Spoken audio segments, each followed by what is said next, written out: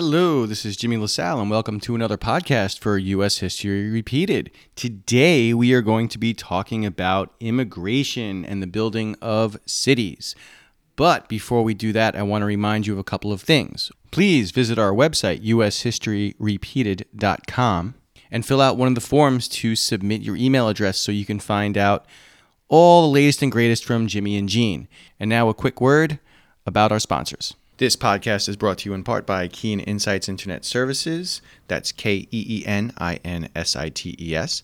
Go see our friends at Keen Insights for all of your internet marketing needs. Next, EliteBookEdits.com. Writing wherever it's wrong.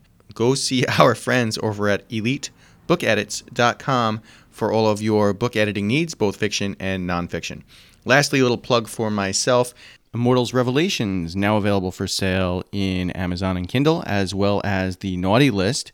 Immortals Revelations, about two vampires who want to reveal themselves to the world. They don't like that term, but then things start going wrong. And then The Naughty List is a little fun Christmas romantic comedy. I hope you check it out and take a read. Post a review if you like it. Today, we're going to be talking about immigration and the growth of cities throughout the United States. Millions of immigrants came to the United States between 1870 and 1900. The majority of these immigrants came mostly from Northern European countries like England, Ireland, and Germany. These groups are often referred to as old immigrants. New immigrants consisted of groups from Southern and Eastern Europe. They spoke different languages and they had different religions. The influx of these new groups of people eventually gave way to anti-immigrant sentiments and nativist policies that led to the change of immigration laws in the 1920s. The majority of immigrants to the United States came through New York Harbor, at first through Castle Gardens and then Ellis Island once it was built in 1892. The Library of Congress has great resources on this and a wealth of primary source documents. The National Immigration Museum at Ellis Island and the Statue of Liberty are other great resources as well. The United States is a nation of immigrants. If you are not a Native American, you come from a family of immigrants. You see immigration increasing and decreasing throughout our country's history for a number of different reasons. You see a dislike of immigrants and growing anti-immigration sentiments throughout our country's history. And these anti-immigrant sentiments are aimed at different groups at different points in time for a variety of reasons. In the post-Revolutionary War era, you see some immigration. Immigration was slowed during the War of 1812, and after tensions decreased between the United States and Great Britain and France, you see immigration once again resume. You see a large influx of Asian immigrants once gold is discovered in the western United States in the mid-1840s. Oh, hey, sorry to interrupt, but we did do a fantastic podcast on the gold rush just recently. I highly encourage people to check it out. Sorry, Jeannie, back to you. Immigration from China and Japan was prohibited by the Chinese Exclusion Act and the Gentleman's Agreement with Japan. The largest waves of immigration to the United States occurred between 1820 and 1900, and there were a variety of push and pull factors. The Industrial Revolution encouraged immigrants to come to the United States. Europe's lack of available land being passed down to only the eldest son, war, famine, religious persecution, and the notion of the American dream will all act as catalysts for immigration, not just from Northern European countries, but Southern Europe, Eastern Europe, and Asia as well. There were a number of different port of entries for immigrants coming into the United States. Some cities served as ports of entries for immigrants. Cities such as Philadelphia, which had the country's oldest quarantine station. It was known as Lazaretto. It was named after St. Lazarus, the patron saint of lepers. Major cities such as Boston, Baltimore, New Orleans, and San Francisco, they all served as ports of entry. We will talk a bit more about Angel Island a little later on in the podcast. The most famous and most popular was New York Harbor. When people think of immigrants arriving in New York, they think of Ellis Island. But the first immigration processing center was at Castle Gardens, New York. From 1820 until about 1890, millions And millions of immigrants entered the United States through Castle Gardens. It was originally built as a fort to prevent a British land invasion in New York during the War of 1812. And over the years, Castle Gardens had a number of different purposes. Today, it's where you can purchase tickets to see the Statue of Liberty, but it was once a theater and, interestingly, the site of the New York City Aquarium before it was relocated to Coney Island, New York.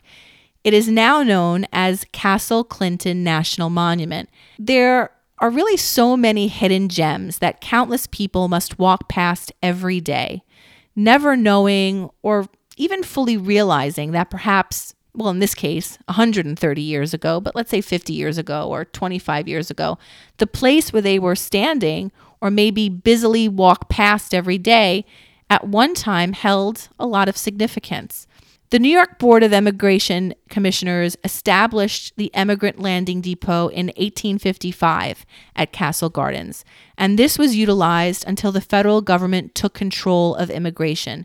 Up until then, individual states controlled immigration at their respective port of entries. The way the process used to work was that a health inspector would come aboard the ship, and any passengers who were sick or who appeared to be ill were taken to quarantine on Staten Island. The quarantine hospitals on Staten Island were disliked by the residents, who blamed it for the spread of disease, especially yellow fever. Eventually, Staten Island residents took matters into their own hands and burned down the buildings. Some things, don't change. If you know anything about Staten Island, that shouldn't surprise you. And for those of you who don't know what she's talking about, you just got to kind of know a guy, if you know what I'm saying. Immigrants needing to quarantine were then kept on board a floating hospital known as the Florence Nightingale. The Staten Island Museum has a lot of information about this if you're interested in learning more. Definitely go check them out if you're interested. 2 artificial islands in New York Harbor near Staten Island were built in 1870 and 1873 for the use of quarantining sick or potentially exposed immigrants. You talk to most New Yorkers, especially those downstate in the 5 boroughs, and when asked, what is Staten Island known for, most will say how Staten Island had the dump, where the city brought its garbage for years, and at one time it was the largest garbage dump in the world. In New York, many former landfills or dumps have now been turned into parks. So there is a history of Staten Island being used as a dumping ground, this point in time for sick people. Another interesting New York garbage fact, many parts of New York City or islands around New York City were built from putting garbage into the water. Ellis Island, Battery Park, the FDR Drive, Rikers Island, all of that excavated dirt and rock from building the subways or major construction projects, bam, we used it to enlarge the city's footprint. Now, getting back to the topic at hand, in order to afford to come to the United States, many people sold all that they had and able to afford tickets in steerage. Okay, so you're not even able to afford first class or second class. You're in steerage aboard immigrant ships. The journey was very long and very difficult. The ships were packed with people, all looking for a chance at a better life. You have these tight quarters and people packed in like sardines. It provided perfect conditions for disease to spread easily, especially diseases like yellow fever and cholera, which, if let loose in crowded city tenements, would quickly lead to outbreaks and epidemics. So the Swinburne and Hoffman Islands were built off of the coast of Staten Island. Swinburne had both a hospital and a crematorium, and Hoffman Island is where people were sent who were suspected of having been exposed to a disease and needed to be monitored before they could be safely processed and enter New York City. Today, those islands are used as bird sanctuaries. You can learn more about them by visiting the National Park Service website. The federal government took control over immigration processing as a result of a number of scandals and numerous instances of immigrants being taken advantage of. Agents from railroad companies often flooded docks with promises of opportunities in states out west that were abundant with land and job opportunities, and they often charged high rates for passage. Many northwestern states in particular printed pamphlets out in a variety of languages. They printed ads in European newspapers, advertising the promises of a better life out west. States and cities lost control over immigration to the federal government. The Immigration Act of 1891 gave the federal government the right to admit, inspect, and process all immigrants entering the United States. It required that all passengers provide biographical information to inspectors. It mandated that all passengers be given a medical exam to ensure that no one with a disease could enter the United States. The act also allowed for the deportation of immigrants, and vessels had to transport individuals back at their own cost under penalty of a fine. This portion of the law made it less likely that vessels would knowingly allow sick people on board, because they would then have to foot the bill for either their hospital stay or to be sent back to their country of origin. Laws were also passed that banned companies from advertising jobs to potential migrants as a reason for coming to America. So, when people talk about how, we didn't really limit immigration back then, yes, they did. And they were very careful with how it was being done. The U.S. Barge Office was located near Battery Park in Manhattan, and it was used to process immigrants coming into the United States in New York from 1890 until 1892. And then it resumed it there from 1897 to 1900 after a fire destroyed the original wooden buildings at Ellis Island. The U.S. Office of Immigration opened on Ellis Island on January 1st, 1892. The first immigrant processed was a young 17-year-old girl from Ireland named Annie Moore, who was traveling with her two younger brothers. There is a statue of her likeness on Ellis Island, and if you ever go, try to find it and be sure to take a picture with it. It's important to note that the experience of immigrants at Ellis Island, they were not all the same. People who were able to afford first and second class passage were processed on board the ship, and they didn't have to wait on those same lines as third class or steerage passengers had to wait on at Ellis Island. After weeks, maybe even months at sea and surviving the journey across the Atlantic, they were then sent to wait on lines to be processed. Immigrants were required to go through both a legal and a medical inspection. For physical inspections, doctors and nurses quickly worked to scan each man, woman, and child for signs of illness: coughing, difficulty breathing, paleness. Just consider paleness. You're below deck for weeks, seasick. I am pale and green after 10 minutes of being on a boat. Imagine what most people look like after that type of a voyage. They took special precautions to make sure that no one with cholera, tuberculosis, or a disease of the eye known as trachoma made it through. Immigrants had to fill out multiple questions, which they were then questioned on upon their arrival. Questions ranged from simple things like their height, their weight, their age, their full name, their place of birth, occupation, current health status, how much money they had on them. Did they have any known relatives they were going to be living with in America?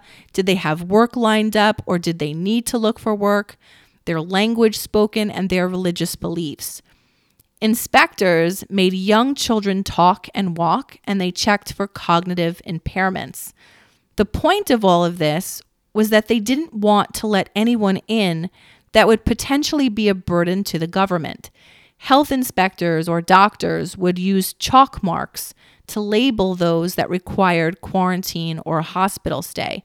X was used for possible mental illness, PG for pregnant, SC if they had a scalp disease, P if it was something physical, just to give you an idea of some of the most common markings. Even healthy, able-bodied women who were unaccompanied by a man or who didn't have someone already in the country were seen as someone who would be a burden to the state. How could they support themselves? we are still very much in a time where women could not get many jobs. Some factories hired women and young girls, but their wages were less than what a man would be paid. Today, in many industries, women are still paid less than men.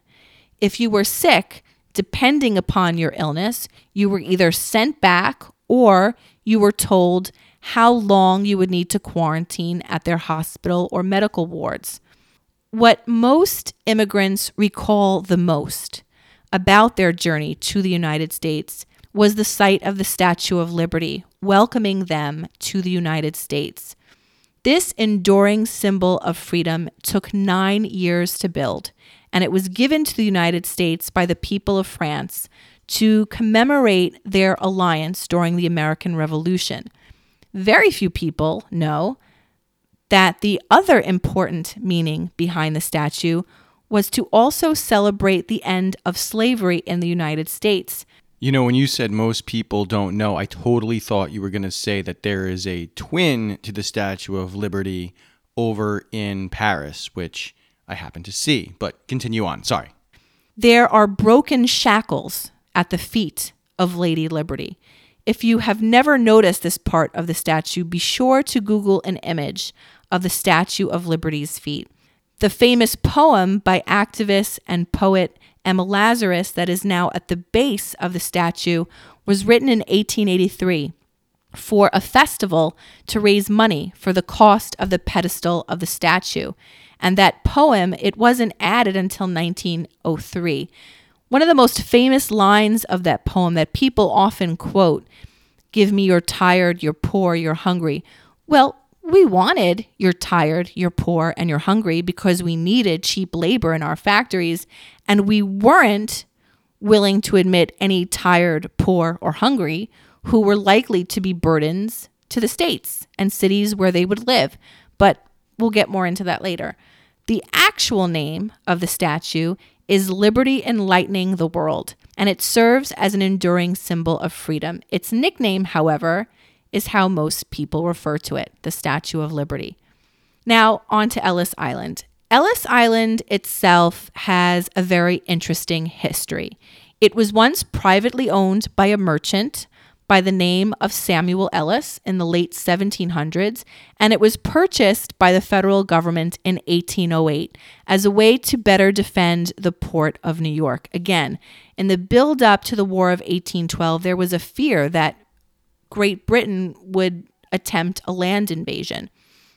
So this is all happening at a time where conflicts between the United States, Great Britain, and France, they're starting to worsen, especially at sea. So later on in history, as the influx of immigrants increased in the late 1880s, the need for a space that could handle a larger number of people led the federal government to build a new processing facility on Ellis Island. The island size was increased by a number of acres over the years, some parts of the island landing in New Jersey, some in New York. The federal government built a number of buildings along with the immigration center, such as a hospital and a detention center, and unfortunately, all of them were made of wood. And in June of 1897, a fire just ravaged the immigration center, and it destroyed not only the buildings, but all of the immigration records as well. The federal government quickly set out to rebuild the center at Ellis Island, but this time the buildings would be fireproof. They also increased the size of Ellis Island. Islands 2 and 3 were built to house additional facilities, a large hospital, contagious disease wards, and understand that the hospital at Ellis Island was a teaching hospital. It was a place where doctors wanted to work. And if you think about it, they had the opportunity to learn firsthand about practically every disease on the planet and learn how to treat those diseases or practice how to treat those diseases. The treatment was not free. You had to pay, or you had to find someone who was willing to pay for your treatment, or you were deported. There were even instances of steamship companies being given hospital bills for patients. This served as a lesson to those companies not to allow passage to individuals that were carrying diseases. Otherwise, you're going to foot the bill. There was an autopsy room on Ellis Island that had observation seating. There was a morgue. There was a ward for those with mental illness. There was a playground for the children. Don't forget, if somebody is sick and you have children, well, where are they going to go? They had to stay back.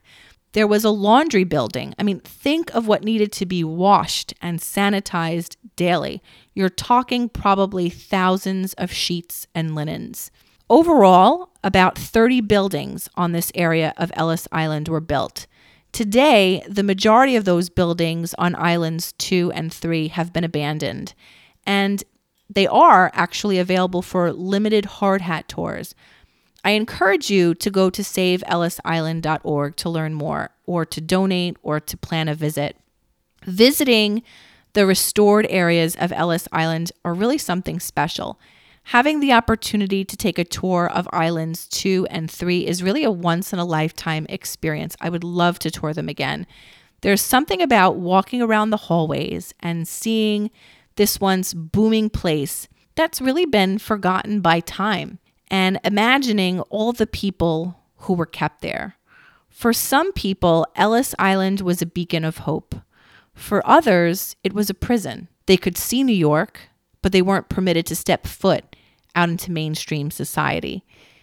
In the 1920s, when immigration to the United States was limited by the quota system, Ellis Island became more of a detention center, and during World War II, it was used by the military. In fact, all of Ellis Island, after it closed in the 1950s, was in essence left to rot.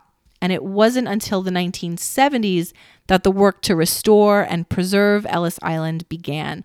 And the museum, as it is now, only opened in 1990, so it's relatively new still. Now that we know a little bit about where they were processed, I want to get into a bit more detail about what the process was like. Well, let's hold that thought. I think this is enough time for this particular podcast, and we do try to keep them down. So why don't we continue that with the very next podcast, and we'll pick it up from there. Thanks for listening to U.S. History Repeated. Follow us on Facebook, Twitter, Instagram, Parler. Visit our website at ushistoryrepeated.com and subscribe to our podcast. There's always more to learn. Talk to you soon.